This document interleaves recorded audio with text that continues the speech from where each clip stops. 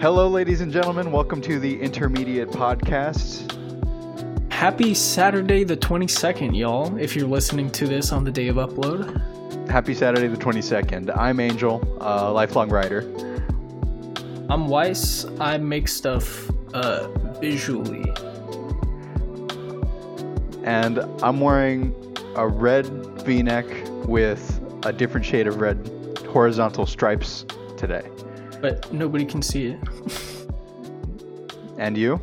I don't know, Angel. Why don't you tell me? Weiss picked up his shirt.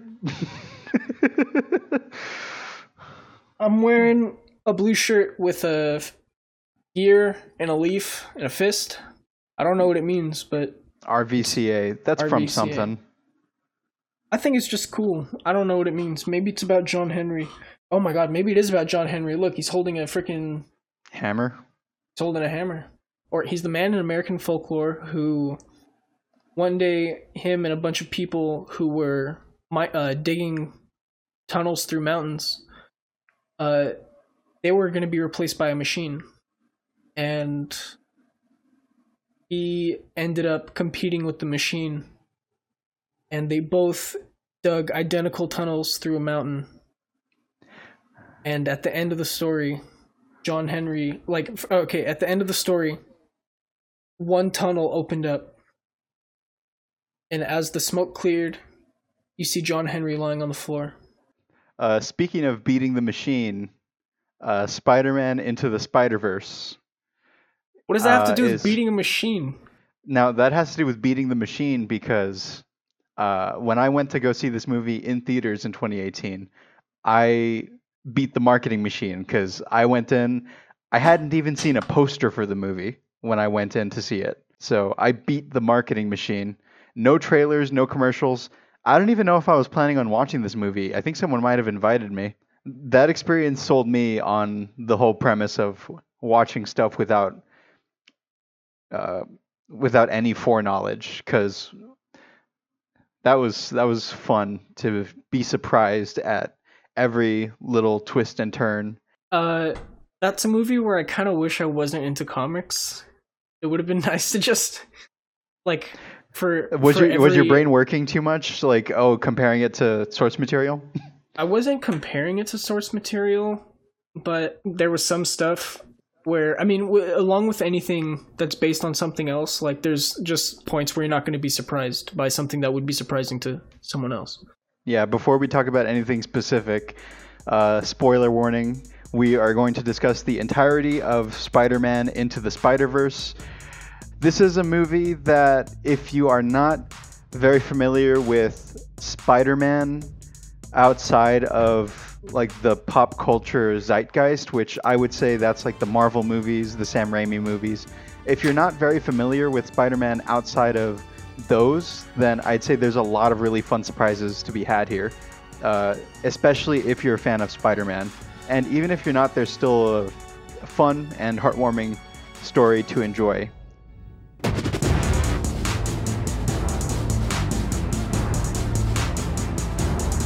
This is a movie that is without any shadow of a doubt, on every level, made by pros.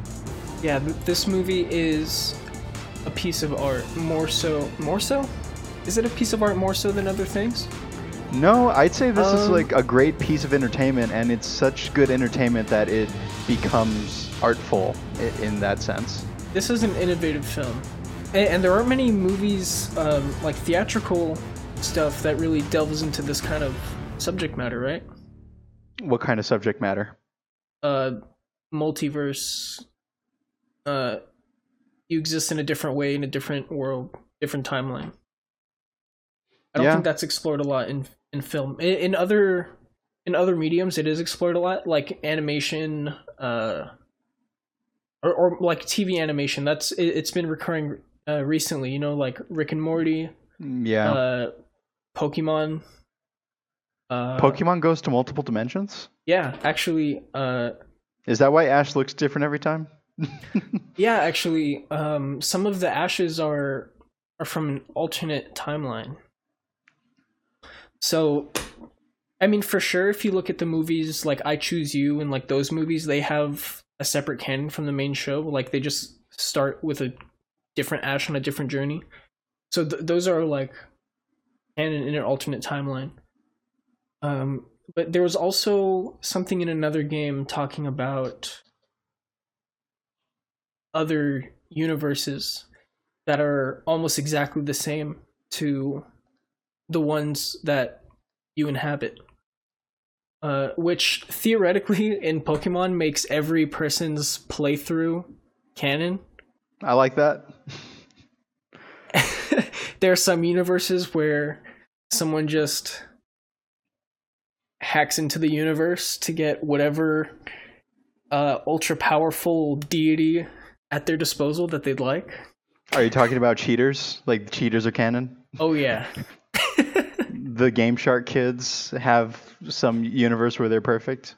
Which makes sense. Like I can imagine a universe where somebody is just able to manipulate things. I mean, we're talking video games, so yeah. And we're talking about a universe where animals are wild, but they're very intelligent.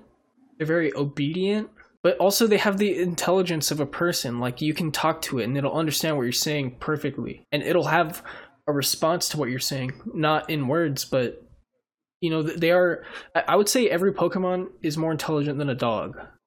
Speaking of being obedient and understanding everything, even without words said, I'd like to introduce our sponsor. No.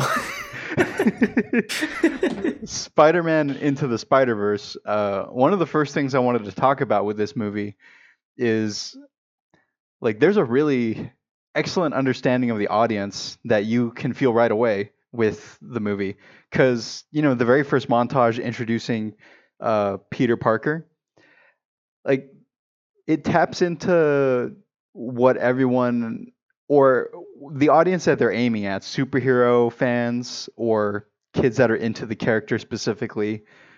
Like it taps into what you know about the character, and I feel like it's, let me see, what's the word, not quite comforting, but it feels good having the creators recognize that the story of Spider-Man has been told multiple times over the years, and this is like a new story with the character and with the world. Like there's an understanding of the audience that this isn't their first time around, and showing an experienced Spider-Man who's already done all this stuff, just like the audience has already seen all these movies, it shows a good level of understanding with the audience. And the comedy over there too. Like this is by people who know what's up with Spider-Man, parodying Sam Raimi and other like Spider-Man media. In that opening shot, when Spider-Man and Mary Jane are in that restaurant having a toast, and his Spidey sense goes off, and then you see Mary Jane just back up a little bit. Spider-Man puts down the champagne and just in a single movement just punches the car back where it came from, and his fist only makes contact in one frame of animation. Oh, so because of that, it really makes the car look like paper. Yeah, it's. I was watching an animator. His channel is Howard Wimhurst. He's a very talented animator, and he also does a lot of breakdowns on his channel. And something he was talking about was how this shot broke the laws of like physics and animation, but did it for comedic effect, and they pulled it off extremely well. And that's something I agree with. Just the visual comedy, you know, like it's a cartoon.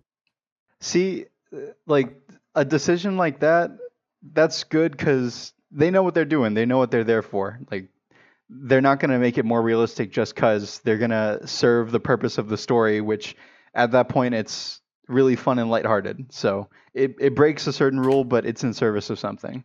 Animation is a medium for adaptation that comics are ripe for. Like, for me, it makes the most sense to adapt comics into animation. And here, like, sure, there have been a lot of animated movies based on comics and superheroes. If you look at, you know, the DC straight to DVD animated films, which are well done for the most part. But this takes it another level, where before you had these characters brought into a different medium, a different art style. With this movie, you had them not even doing it as a 2D adaptation, which we're very seeing by this point. They brought it to a three-dimensional world, but they knew from the get-go that they wanted to do something inspired by the look of comic books. And so with that, they took those dot patterns that are used for shading. They took those CMYK, like, when CMYK doesn't really transfer perfectly to from RGB, or like it's just like weird malfunctions, quote unquote, with the paper that would be in comic books, and they used it with purpose, and they used it for to emphasize emphasis. certain things. Yeah. They used it for motion blur. They used it for heightening the emotions. They made a new language. So the dot patterns, like, where did that come from? That was from comics, but was that like a stylistic choice, or was it a choice out of necessity for something? So there are two ways that there are those dot patterns. One of them is from the way comic books used to be printed, where the color was printed in like dots of CMYK. If you look closely at it, it's very, like, you can see the dots and everything. So that's how it used to be for printing color in comics. And then there's also screen tones, where it's like a sticky thing. So it's a bunch of dots on a sticky surface that you put on your paper, and it leaves the dots on the paper. And those are used for shading a lot in manga. Okay. Because whenever something in media is either adapted from a comic or is inspired by comics, you always see those dots. So, yeah, I was wondering where that came from. Something I thought was really cool was whenever they introduced new spider characters, or like went to different parts in the story, they would show comic book artwork of these characters. That was just a really cool meta thing that they did there, because they kind of established without saying anything that Miles' Spider-Man comic is like, at least through like visuals, without saying anything, I was under the impression that other comic books or stories about superheroes that are in the comic book form in that world are like a window into that world. It's like they get a level of recognition that they get that stuff made about them. So even Miles, all right, I'm going to try and talk about one thing at a time because there's a lot I want to talk about with the movie. But when his body is changing, when he's getting his powers for the first time, which firstly, I thought that was a really, like, telling the story of Spider-Man as a younger kid, because in a lot of popular media before, he's older, he's in college already, but telling the story of Spider-Man from the perspective of a younger kid is really fun because, kids' bodies are changing through puberty, and a they kid make that actually joke. feels like a similar age to when Peter Parker became Spider-Man. He was 15 years old.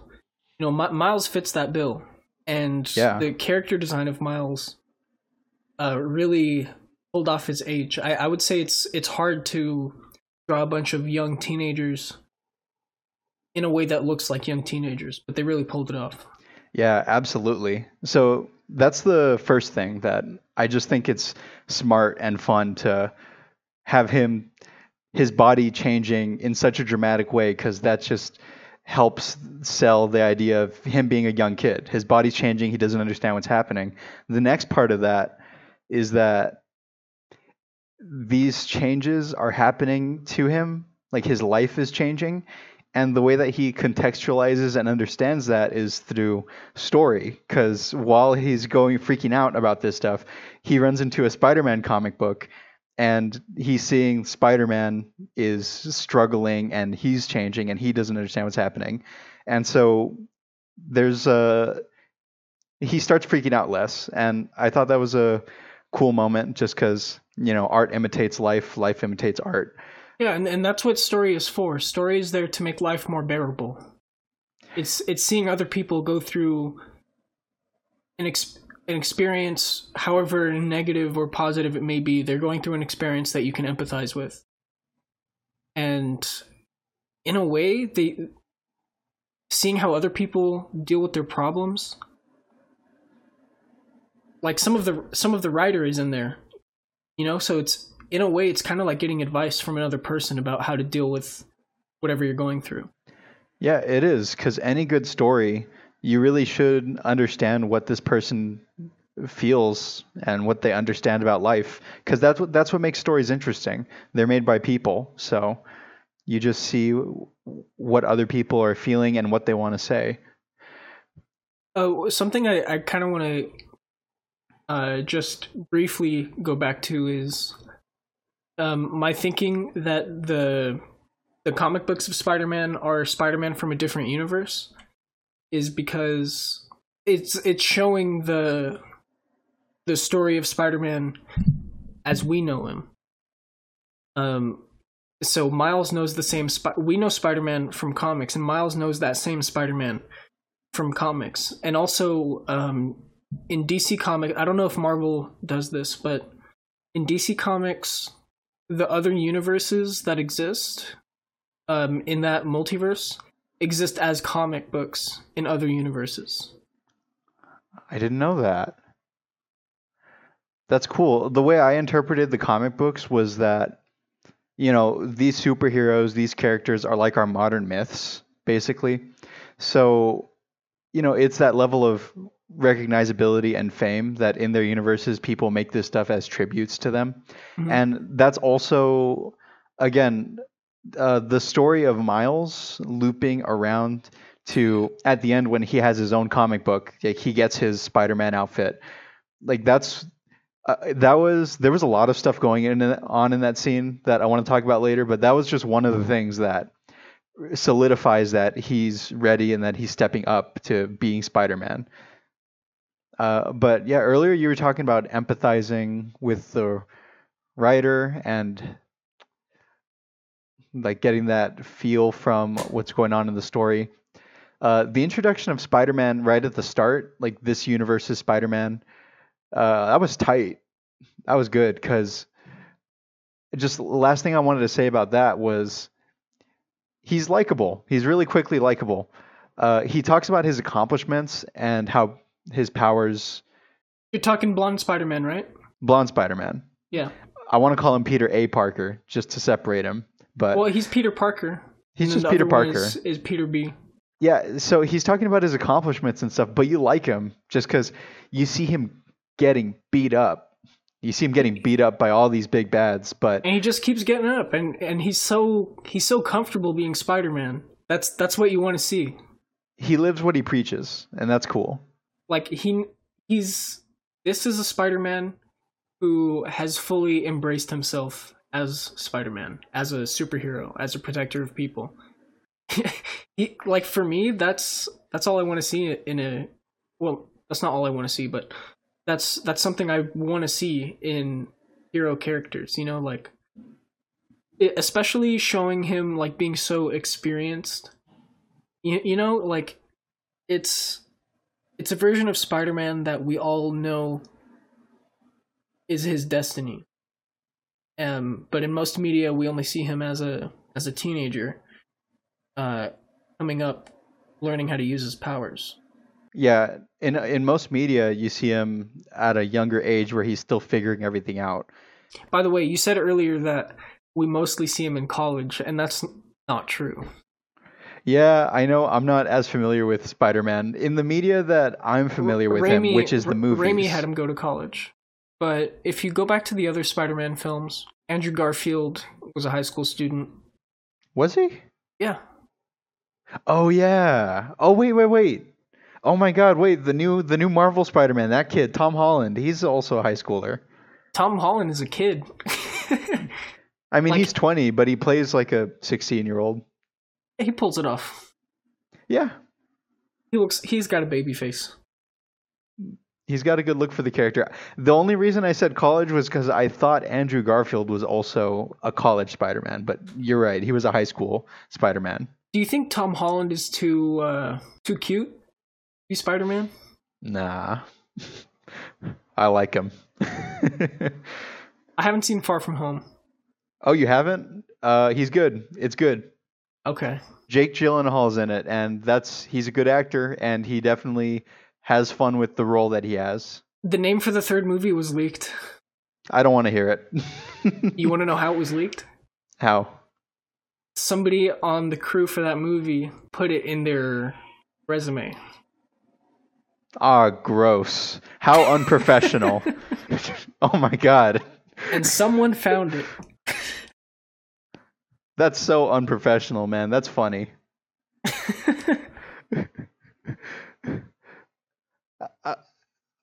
I don't want to know anything else about it. It's just a really funny way. Yeah. I think Endgame, the name for Endgame, got leaked in a similar fashion too. Something I want to say about the Spider-Verse film is there's very little noise. Like everything feeds into the main thrust of the film, and for a 2-hour adventure in the theater, that feels really good. Everything feeds into the main thrust. And I'd like to say the same thing about the animation too. Like in terms of the animation, like you have a more critical eye for this than me, but I felt like there was no like indulgence in the style. I felt like it had great rhythm, great momentum, and that it never lingered on something like, oh, look at how impressive this is. It just kept moving along with the action and with the story, and it felt good. I'm postulating. Oh no, it appears I'm far off base. No, I'm pontificating. Kidding. Okay, you go ahead and pontificate. While you pontificate, I want to give a second to just say that all the performances and the writing, dialogue, pro.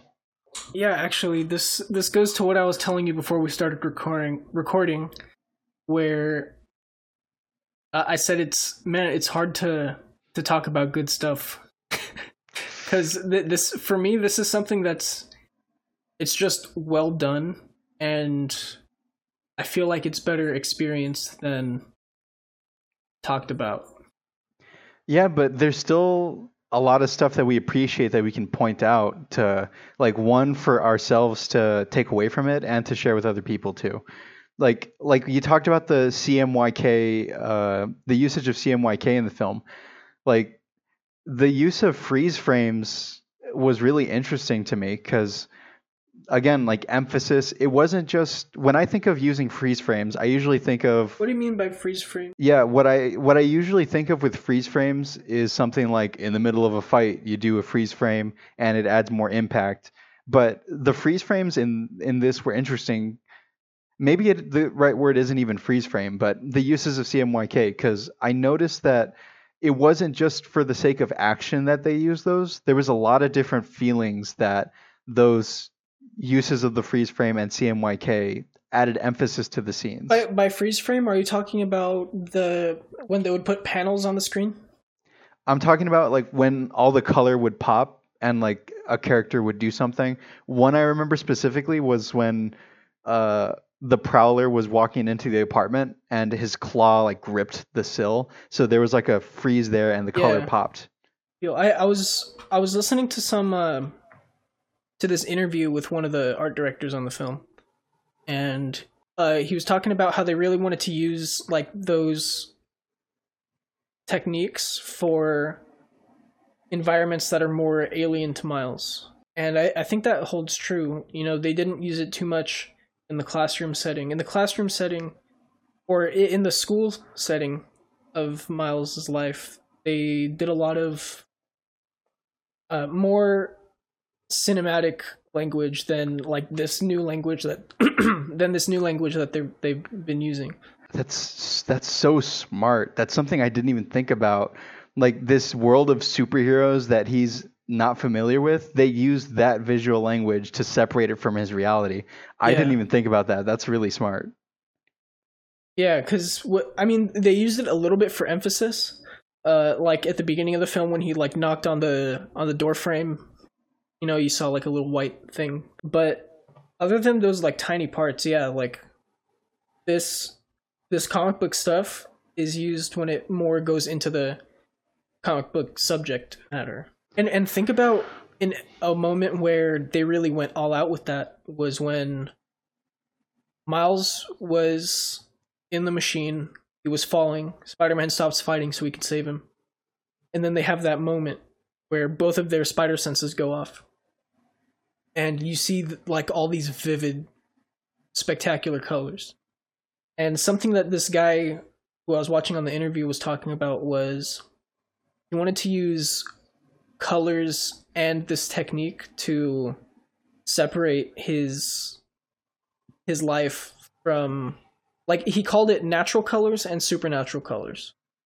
So the supernatural colors are meant to emphasize. Do you remember what color specifically? Because I don't know what you mean by the supernatural and natural.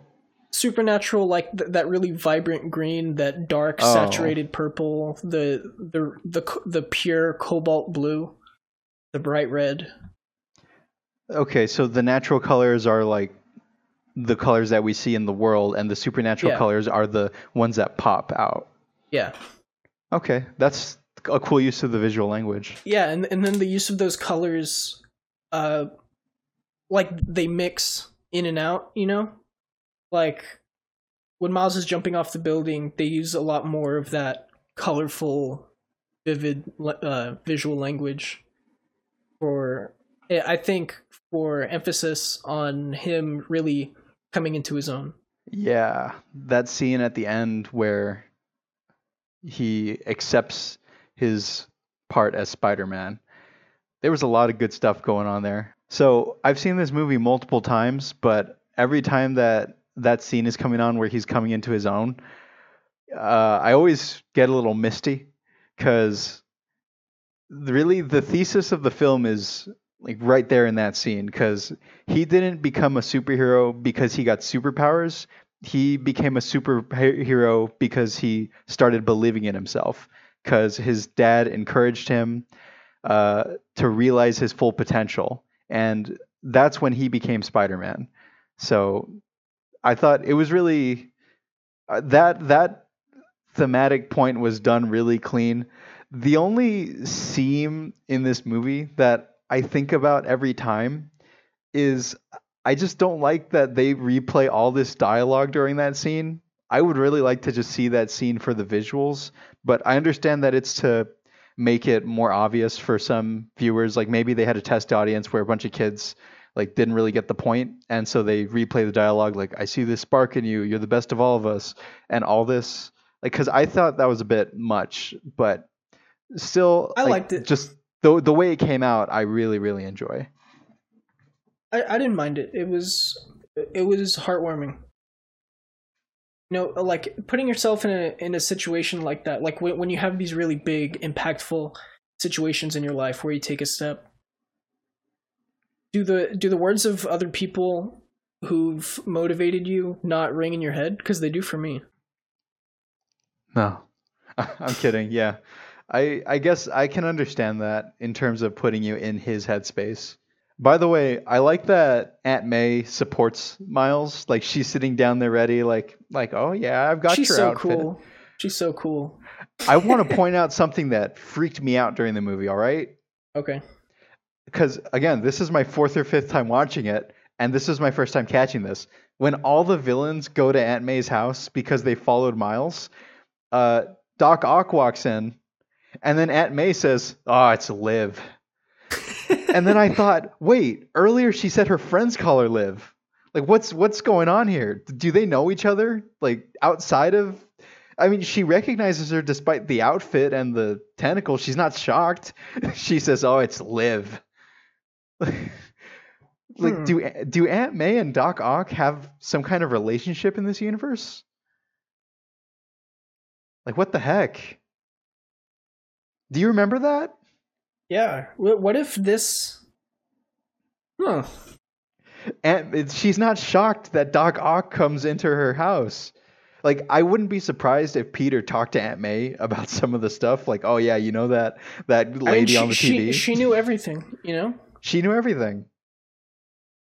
Man, that Spider-Man had a freaking Batcave. Yeah. Sick. Oh man, Peter B. Parker, by the way.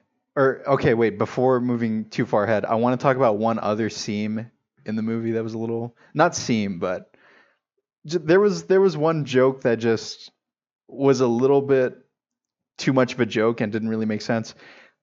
When everyone is all pressuring Miles, like, can you get back up?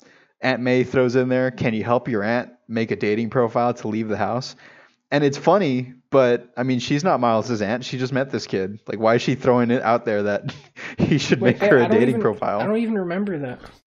It's so quick. It's in the middle of a bunch of dialogue. And again, this is like my fifth time watching the movie, so I remember that. Hold on one sec. Like that's weird. She knows Doc Ock. She calls her Liv. Her friends call her Liv, and she tells Miles that he should help her make a dating profile. Like, what do these things mean?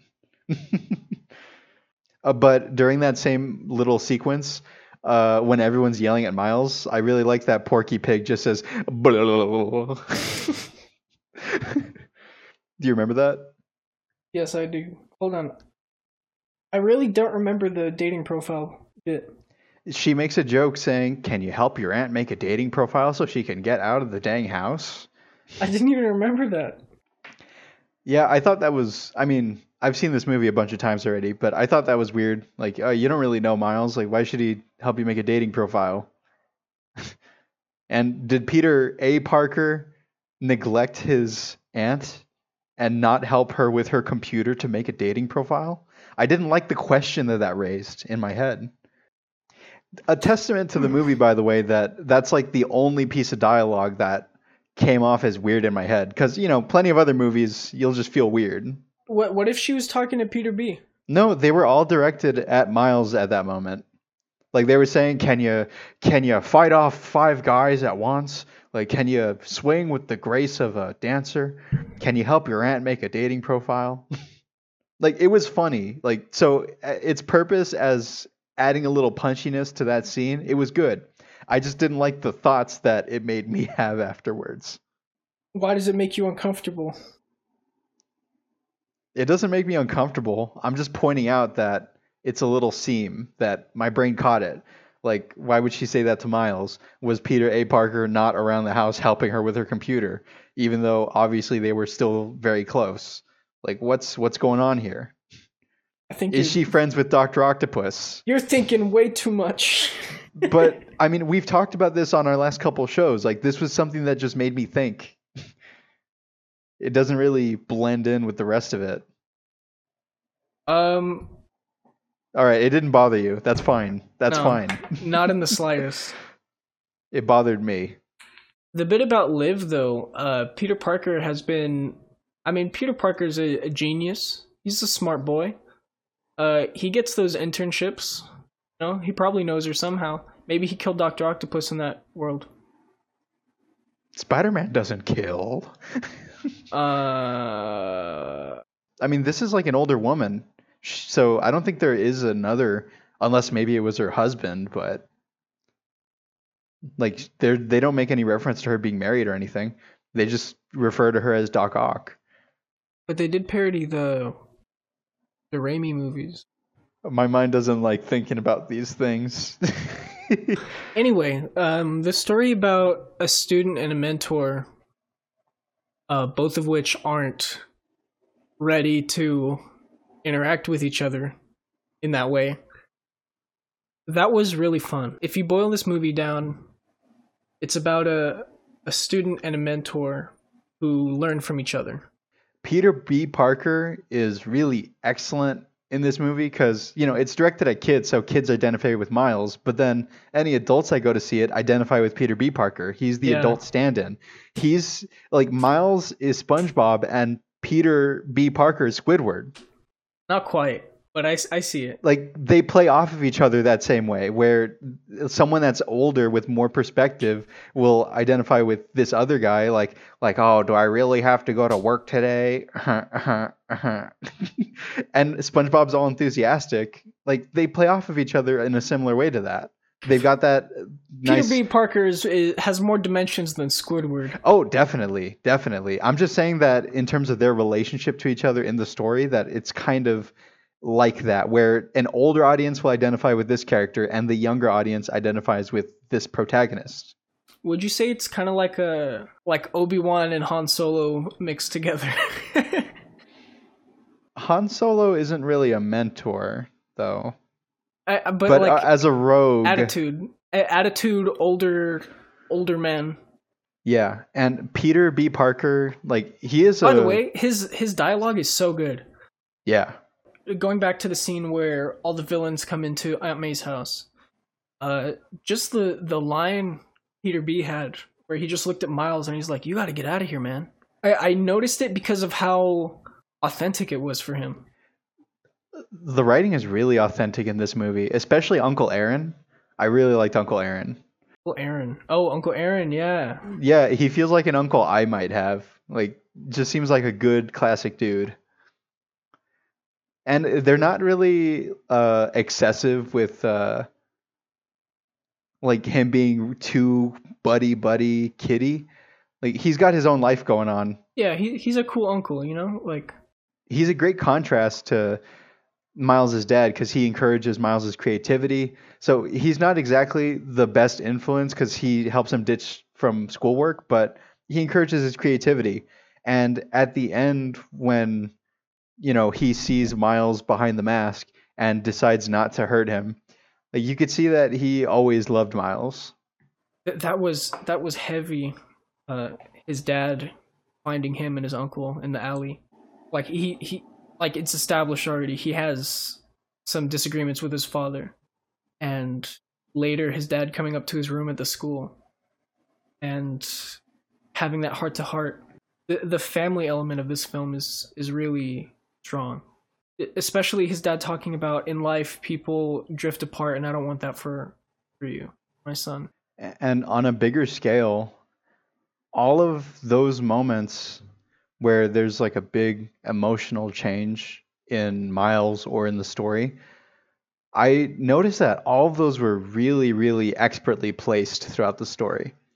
The thing that I noticed the most was the first big change in the story is obviously when Peter A. Parker dies and then Peter B. Parker is introduced.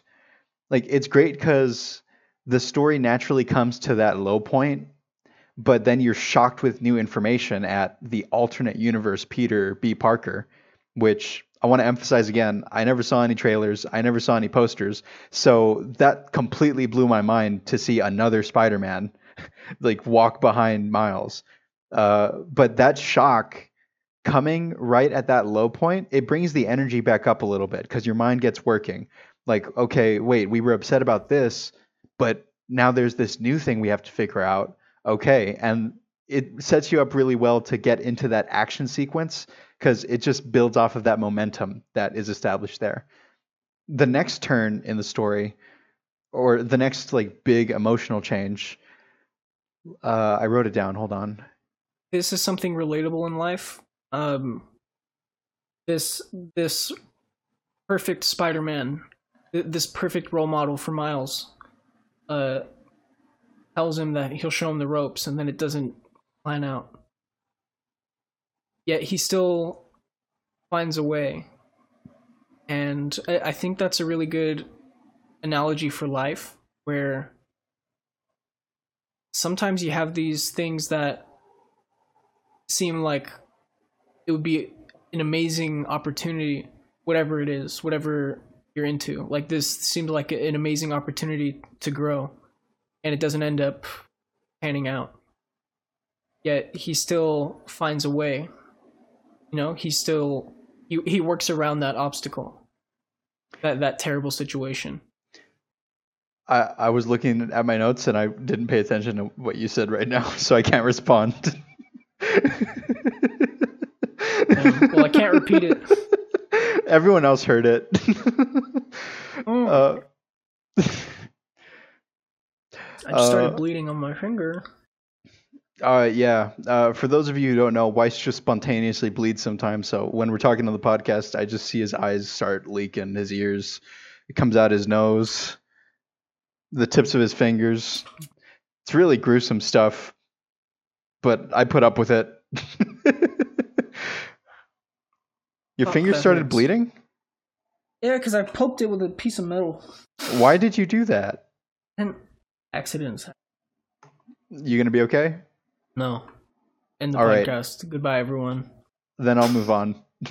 The second big emotional change in the film that I was looking for in my notes was the next low point that Miles experiences, where he runs into all the new Spider-Man, and they test him because they know what's required to be Spider-Man. They test him, and he can't get back up, so he runs away, and he goes to the only place where he feels safe, which is Uncle Aaron's apartment, only to see that it's changed. It's not the same. His uncle's the Prowler. So this is like moving towards the third act. This is really great for upping the drama because, you know, he's in this new situation, this new world. He goes back to where he's comfortable to see it's changed. And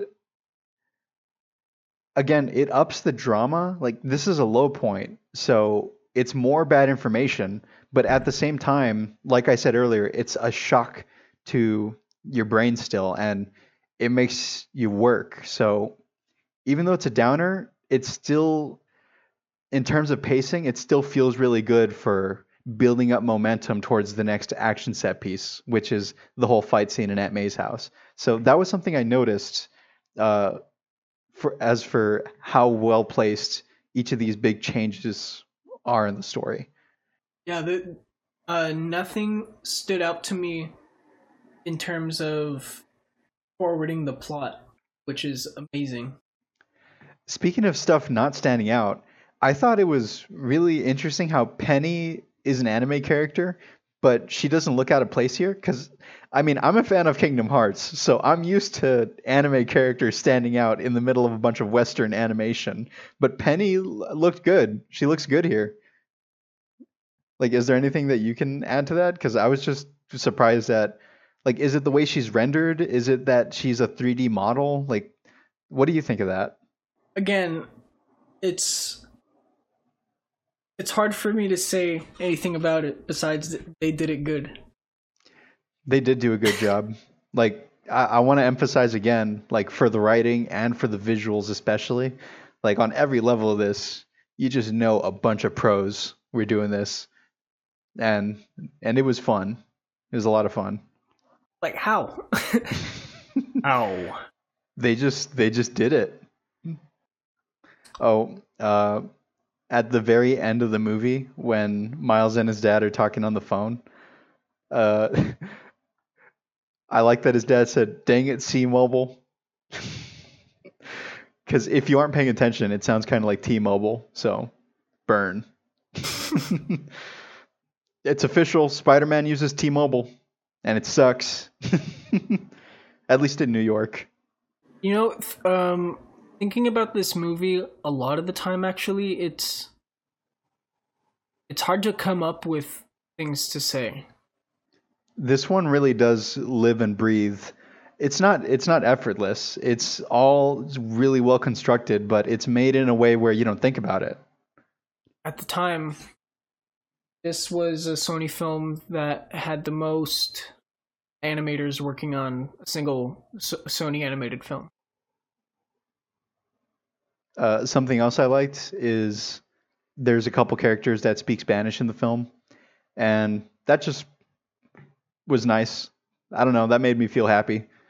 Just his mom speaking Spanish to him, and not putting big ugly subtitles on the screen either. Like, they just let it happen.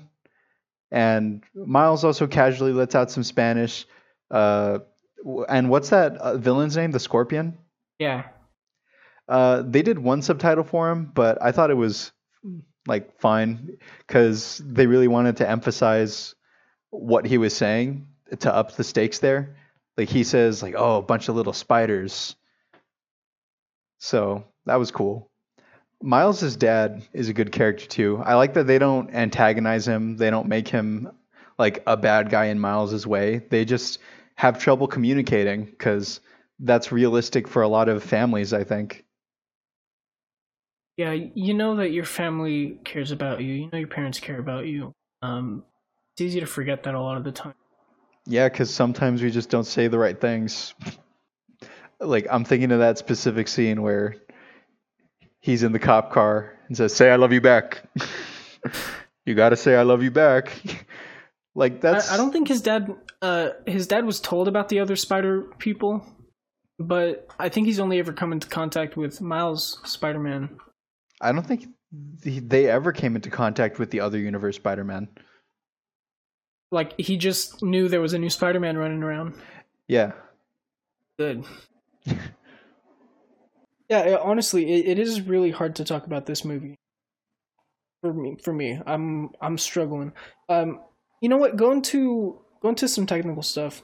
What I find awesome. Well, anything technical to say has already been said many times, but the like breaking down the animation is really something special with this film because they use a lot of techniques from 2D animation and like that just aren't seen in 3D animation for the most part. With 3D animation, usually everything is made to be smooth movements, just like a camera would pick up. But this film, along with this film actually shares something in common with Attack on Titan in terms of animation style, which is the backgrounds move on ones, so the backgrounds move complete like just smooth, and then Miles is animated on twos, or like some action scenes, the characters are animated on twos. So what you mean by that is like when the background is smooth, Miles would be like every other frame instead, like that? Yeah, the background is animated every frame, and during action scenes, a lot of the time the characters are moving at every other frame. Mm-hmm.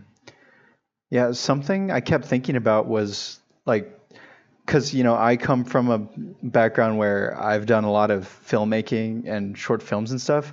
So every time I'm looking at animation, that's always something that takes my brain a while to wrap my head around. Just the difference of frame rate in a bunch of stuff. Like something could be 4 frames a second or 6 frames or like 12 or anything. Like that always takes me time to wrap my head around. Yeah, like I mean, just going into frame, we've talked about Miyazaki films. Those films are really good at using like minimal frames. Sometimes they'll animate at 6 frames a second or just hold on a still shot for a long time, but it's still authentic to the story, and the background, like the background noises, really help fill in that space. With this movie, they use it as a storytelling device because there are parts where Miles is animated on twos, and there are parts where he's animated on ones. And when he's animated more fluid, he knows what he's doing more. Looking at the tree when they're running away from the Alchemax lab, they like Miles is animated on twos, but some of his movements are on ones, and I think it's really important for that scene because, I mean, of course, what I'm saying has already been said through like other people talking about the film, but it shows that he's getting more confident because his movements are like visually less choppy. With confidence comes more fluidity. That's something that I wouldn't have noticed. Like I said, the frames per second and stuff. To quote Mike Stakloska, "You didn't notice it, but your brain did." Because, yeah, when you say that to me, it makes sense. But because I just don't have that animation background, I just don't look for that sort of thing.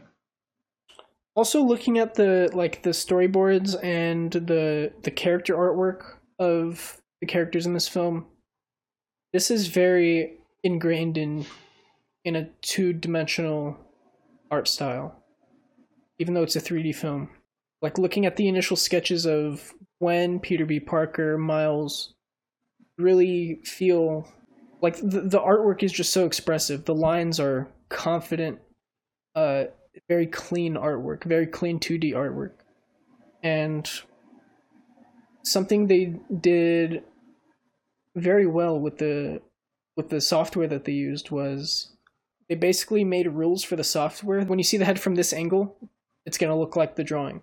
As they went along, they would make more rules for the computer to follow for each character. Sounds complicated. Very. And also with a lot of the visual effects, putting like 2D, like flat images over those 3D objects in space.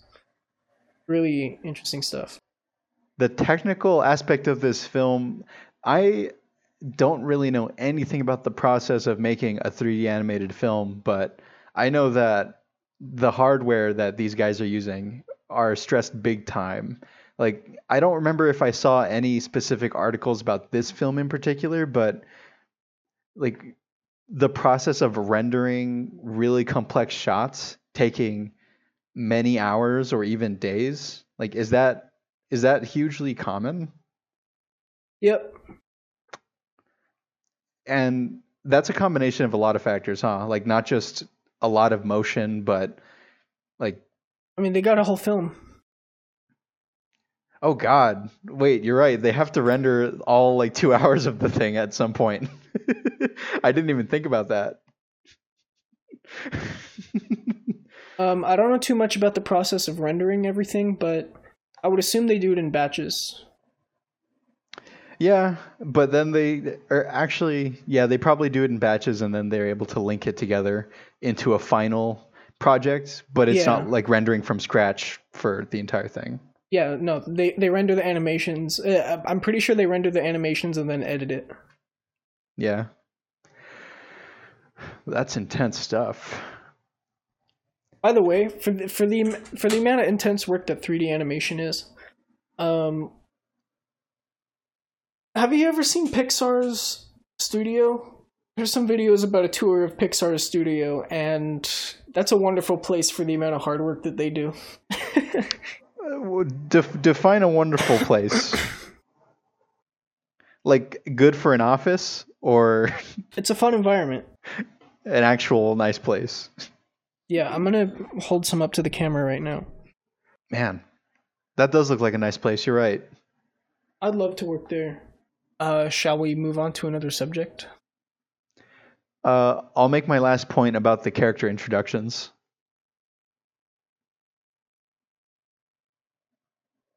Okay. So I'll start. But I hope you keep that pause in, by the way. Yeah, I will. So last week, after we talked about the Animatrix, I said that I really wanted to talk about how so many characters are introduced in this movie, but it doesn't feel messy. And after thinking about it for a little bit, I realized that it's because it's not exactly a whole scene that each character gets dedicated to them, and it isn't a scene that's repeated over and over again. It's done in the style of a montage. So rather than repeating a narrative element, it's a repetition of a stylistic element. And that repetition every time, like first of all, a montage, it's really fast paced, so it's just fun to look at. And as more characters are introduced, that repetition is also used for comedy, especially when it does three at the same time, because all of these, like the motif of a montage is already repetition enough, but stacking repetition within repetition in that scene especially is really well done. So that's what I realized about the character introductions. It's not repeating a narrative element, it's repeating a stylistic element. So that makes it good. And you know what? That's the way they did that. It's one of the few ways where they actually pull off narrating at the end of the movie. A lot of movies have narration to close things off, and it's just, to me, it feels like a cheap way to end the story because you're not showing anything. The character is just telling you what happened that you didn't see. But in this movie, Miles gets his own book, and he's talking about his story just like all the other accomplished spider people. Yeah, it's really good. By the way, I love Peter B. Parker showing up at Mary Jane's door with flowers. Yeah, that scene where he's talking to not his universe's Mary Jane, that scene, it's really funny, and at the same time it's a little sad just because, and that makes it more funny because he's getting ready to sacrifice himself to stop the collider. So he's saying like a final goodbye, and it's not even the real Mary Jane to him. So it's sad, but it's really funny. Like Peter B. Parker, like before we move on, Peter B. Parker's a really, really good character. He's like an old cynic. He's very self-centered. Like I said a little bit earlier, he's kind of a stand-in for the audience, like the older adults that have been around the block. And so him learning a little bit more about himself and, caring about someone else, caring about Miles, that's all nice stuff. I mean, I think more than being a stand-in for the audience, he's somebody who's fallen from grace. Yeah. And he has his own redemption in this story. Even at the beginning of the film, he didn't care at all. Like when they were at the restaurant, he was like, "You see these fries? This one is all soggy and weird. This is your universe." Did he say that? I don't remember that. Yeah.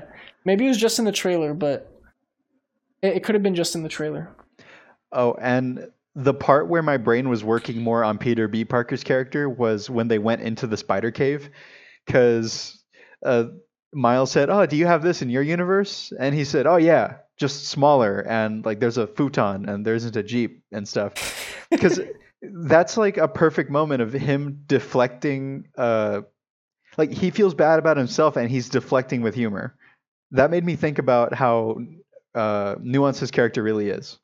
Yeah, like especially being compared to like this amazing, handsome, successful Peter Parker.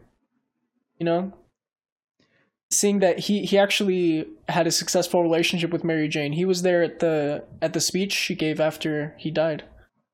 Like he was there watching that from distance. Yeah, so it's interesting because I think a lot of people feel like sometimes it's too late or like they're getting started too late or something. Because he's literally looking at a younger version of himself who was more successful at everything. But, throughout the story, he learns that he could still change. He could still be a better person and try again. And it's a really good B story to the whole thing. It's a nice, uplifting, emotionally fulfilling. Yeah, all that. Because life hits people hard. People shut themselves out from other people and just hide in their apartment eating pizza. That's a realistic thing, and that I'm pretty sure a lot of adults have gone through it in some way in their life. And he's deflecting the situation. He embellishes it like, "Oh, I was doing crunches. I was doing push-ups, getting strong."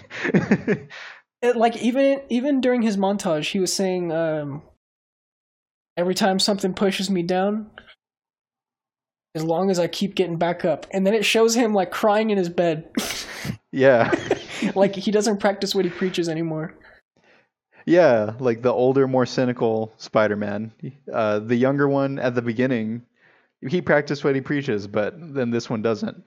And, he learns that he could do better, like through a new experience, through new relationship, new friends. And you know what? I think this is common in stories with a mentor who seems to have given up, but they find hope in the next generation. That's a good point, yeah. Well, that feels like a... Go watch it, people. Go watch it. And you know what? If you've seen it already and you're just listening to spoilers because you already know what happens, go watch it again. It's still on Netflix. Go ahead.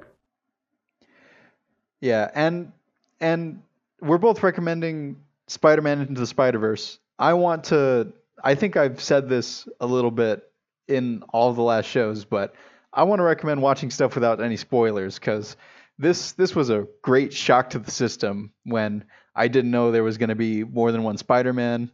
Uh, I didn't know what like the new Miles outfit looked like or anything. And it was all just so shocking and new, and it made it that much more fun. So try to watch stuff without spoilers. Try to Yeah, avoid trailers I and think stuff. as a general rule of thumb, if you've seen one trailer and you're interested, just keep it at that. Even watching a trailer can be too much sometimes. I mean, a teaser trailer though, Maybe not a teaser trailer, no, but a full trailer, like because it's supposed to get you. I didn't watch the trailers for Spider-Verse either. I just saw the teaser trailer and I was into it. Because But having all that comic book knowledge, watching full trailers, when you see that little piece of marketing, it gets your brain asking a bunch of questions. And so, you speculate a movie that isn't gonna be what you thought it was. yeah, it's like you're filling in all the pages of the script before you even go to see it. Like, that's what I was trying to get at. So, watch stuff without spoilers. For your own sake. Save the world. Just like the way we talked about how I saw Princess Mononoke. I didn't know nothing about it. My friend from high school just lent me her Studio Ghibli DVD collection. And I was like, Princess Mononoke? I've never even heard of that. That's cool. Some good stuff. Some good stuff comes when you don't know what to expect. Man, that sounds like such a fun way to watch a new movie. Just someone gives you the DVD, like, hey, check this out. And that doesn't really happen anymore. Like, oh, like, hey, I've got this DVD. You want to check it out? Just make sure you don't break it like Yosuke did. My Trial of the Dragon! Hey, at least he bought her a new one. Did he? I forgot if he did. He did, yeah. Man. I mean, he's got all that June S money, you know? You gotta use it on something. My channel, I was just thinking about this. It's basically a Persona 3 fan page plus podcast right now. I've got 5 episodes of the podcast up and 4 Persona 3 related videos. You're just doing what you like. Yeah. That's cool. Whatever, you know? All the Persona games, real good. Yeah, I actually dig those playlists. Even the new one that my art is not a part of. Yeah, but that's okay. I got busy. Mr. Bunch of client work didn't want to step on your toes. I got busy with good things. I'm excited for you. You know, guys, if you're doing something, post online. Like, literally, I went months without posting anything on my Instagram, and I just posted some artwork that I worked on in that downtime, away from the public eye, and like after that, I got hit up for some projects. You know, like if you do something that you believe in, it'll speak for itself. But you know what? It was actually really nice for a little while not to focus on likes and followers and stuff like that. Because now, like, I mean, I still don't have my goal for 2019 was to have 600 followers, and it didn't pan out. But I don't care, you know. Like I'm making my way, with or without those extra people following me. If you post regularly, then you'll probably get some more momentum. Yeah, but thinking too much about it, like I'd rather just not have that kind of pressure associated with my art, because before, even with sketches, I was doing it in a way where it's like, oh my god, this has to be good enough so that other people will like it. But recently I've been doing some artwork for myself, and I forgot how good it feels to just draw a head. What does that mean? I just drew a head. I just drew someone's head. Oh, a head. I thought you meant a head as in getting ahead. No, I just, you know, it's really refreshing to just I actually just ordered some new sketchbooks on Amazon because I really miss just having a sketchbook and drawing whatever in there. I haven't done that Yeah. for a long time. Weiss was sending me pictures of these sketchbooks, asking me which ones look the least pretentious. Yeah, I didn't want to get the leather bound one because, I mean, okay, not judging anyone if they have it, but if you have that sketchbook, you got a pretentious sketchbook. That doesn't mean you're a pretentious person. No, it's just the item. It's like when you own a gold watch. Like, it's the item. Or like those studded belts. I'd get a studded belt just to not wear it. I had a studded belt in middle school. I thought it was the coolest thing, but that's the thing. I got it because it was cool, not because I liked it necessarily, not because it brought some immense value to me. And that's what I think that leather sketchbook is. That's why I don't wear the gold watch I ordered. Well, actually, the reason I don't wear it is because I broke it like 2 days after I got it. It wasn't real gold or anything, because I can't afford that. It was like $30, and I thought, you know what? I just moved to a new place. Let me treat myself to something new that I wouldn't normally get. And then I broke it. You know what's not broken though? Those sunglasses you bought. Those are still trucking. Yeah, that's the cry once mentality, you know? If you buy something kind of expensive, you're going to take care of it. It'll last you a long time because it's quality and you spent money on it. So you don't want to, you care more for it because it costs you more of your life to acquire that thing. But maybe sometimes you don't need to cry, because I went to the beach with those sunglasses. I was hanging out with my aunt and her boyfriend, and he had these really nice blue sunglasses. And I said, "Man, those look cool." And he said, "Oh yeah, they were like $6." And I thought, "Oh man, I wish I spent $6 on a cool pair of sunglasses." because he was rocking those. Those were cool. I think there's something to be said about the price of quality products, though. Yeah, like if you got them for $6, how long are they going to last before the arm breaks or something? Yeah, these sunglasses, I don't know if it's just because I have bad luck or if it's because I'm not mindful of these things, but I break stuff sometimes. So these sunglasses I've had for a long time. Like in my last relationship, my girlfriend bought me a very nice necklace, and it had a keyblade from Kingdom Hearts on it, the Kingdom Key. And I really liked that thing, and I tried hard to take care of it. But I didn't. I don't know how, but the key just fell off. Speaking of necklaces, I still have my necklace with lapis lazuli from Afghanistan on it. That's cool. I just ordered a new necklace for myself, and I really, really want this one to last a long time. It's all right. Actually, I want you to guess what this necklace is, because it's from something that you and I both like very, very much, and it is prominent in the story. Did you get a Gurren Lagann necklace? I got a drill necklace.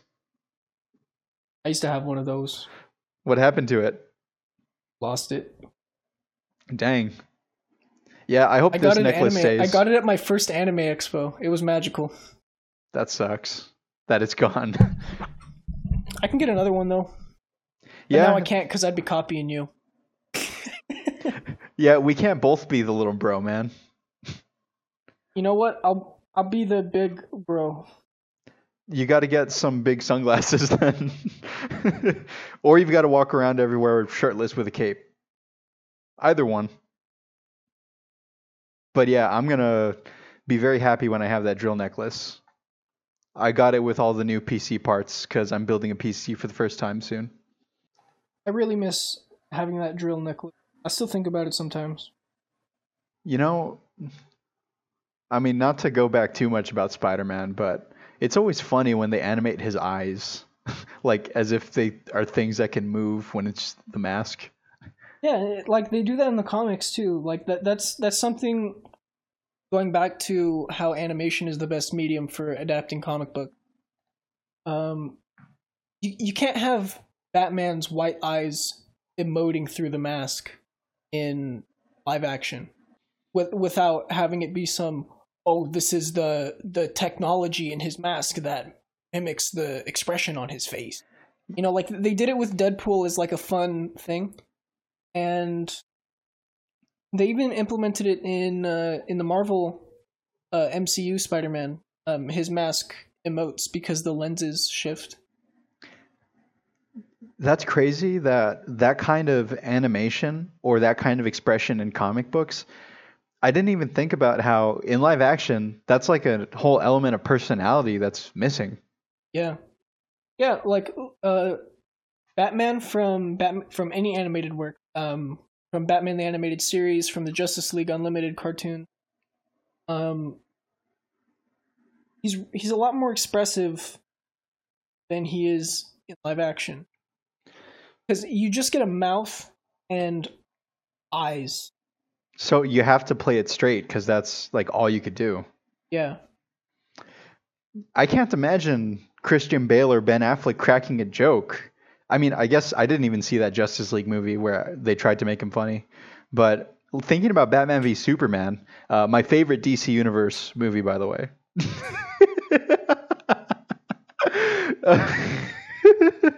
Anyways, thinking about Batman v Superman, my favorite part of that movie was when Batman had a big trench coat like Raphael from the original live action Teenage Mutant Ninja Turtles movie. He had his big trench coat and he like broke 5 police officers' necks and got a submachine gun and fired into a crowd of giant insects. That was hilarious. I was so loud when I was watching that movie. think about the whites in the eyes of the characters too. Can't really do that in live action because the eyes are crucial for getting emotion. But since in animation you can, like in the comics, did you know there's actually a reason Batman has whites in his eyes and the Flash doesn't? No. Batman does it because it conceals his emotions. Like if his adversaries can't look directly in his eyes, they can't see emotion. It's more scary. It's more intimidating. But the Flash, he's more of a he's like a he's a soft protector, you know, like he's there a for his paragon. community. Yeah. And he wants people to look in his eyes and know that that's a person, that's somebody who cares about you. Batman's all about fear. Yeah. Masked vigilante. Babe, you know how I feel about Spider-Man. Ah, man. Do you think his dad knew that Spider-Man saved him that night, or do you think he at least had a feeling? Spider-Man saved him that night. What are you talking Spider-Man about? saved Miles. No, because then he probably wouldn't have said something mean about Spider-Man.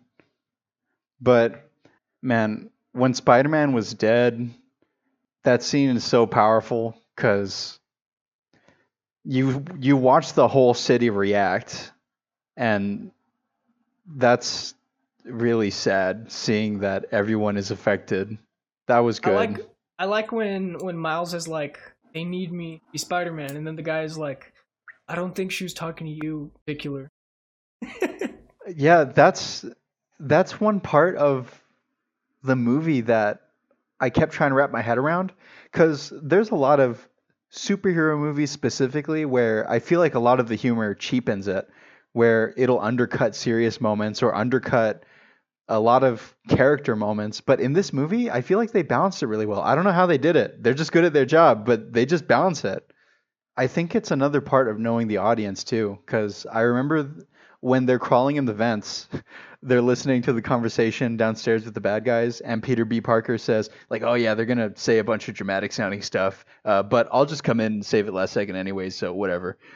And then they jump down from the vents, and he says, "Oh, actually, that stuff sounded bad, so yeah, we should save everyone." Like, it's I think it's part of an awareness of the audience too. Like they've seen enough superhero movies, we've seen enough, so Yeah, he's like, yeah, that's standard Spider-Man fare. Yeah, so you can have fun with it. I guess that's part of the reason that balancing the more serious stuff and the funny stuff works. Watching this movie again, I noticed things how when he first met Gwen Stacy, he had his hand stick to her hair. She was literally like she was trying to tell him what to do, how to control it. Like he was saying, "Okay, I'm just gonna pull really hard," and she's like, "I don't think that's not gonna." Oh man, I just realized this. She says the same thing that Peter B. Parker says when Peter B. Parker says, "Yeah, just relax." Just relax. That's smart. Now's a good time to like start winding down, like for recommendations and stuff. I feel like we kind of have said what we can for now about this film. Yeah, I agree. And I'm giving this one a 7 out of 10. I mean, in my heart, my heart screams out that this is a 10 out of 10 for me. I think nothing's a 10 out of 10. My heart screams out 10 out of 10.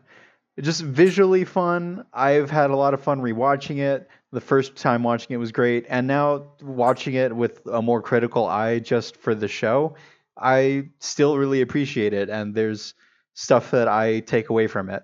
And that's the whole point of this show, like the stuff that we take away from these things we enjoy. Yeah, I guess the last thing I want to say is that Miles didn't become a hero because he got superpowers. He became a hero because he believed in himself. And same goes to anyone out there listening. You could do great things as long as you believe in yourself. Just because you can do something doesn't mean that success is guaranteed. Yeah. And Weiss and I want to see more good stuff out in the world, so we support you too. You could do it. Do something you care about. Spider-Verse 2 come in 2021. Sometime in the future. Probably going to get delayed. Good point. Any recommendations this week, Weiss? Why, yes. Thank you for asking. This is Weiss from the future speaking. This is Angel editing the podcast. And there's a problem with Weiss's audio during the ending here, so I'll let you know his recommendation for him. This week, Weiss recommends Nomad the Rapper. Nomad the Rapper is a friend of the show. Weiss has been producing art for him for a while. Very good art, I would like to add. And Weiss confidently recommends Nomad's new single, So Cold. He added that Nomad has been improving greatly over time, and to look forward to an EP coming out later this year. Also, he added Angel's really handsome and cool. I don't know. Beautiful.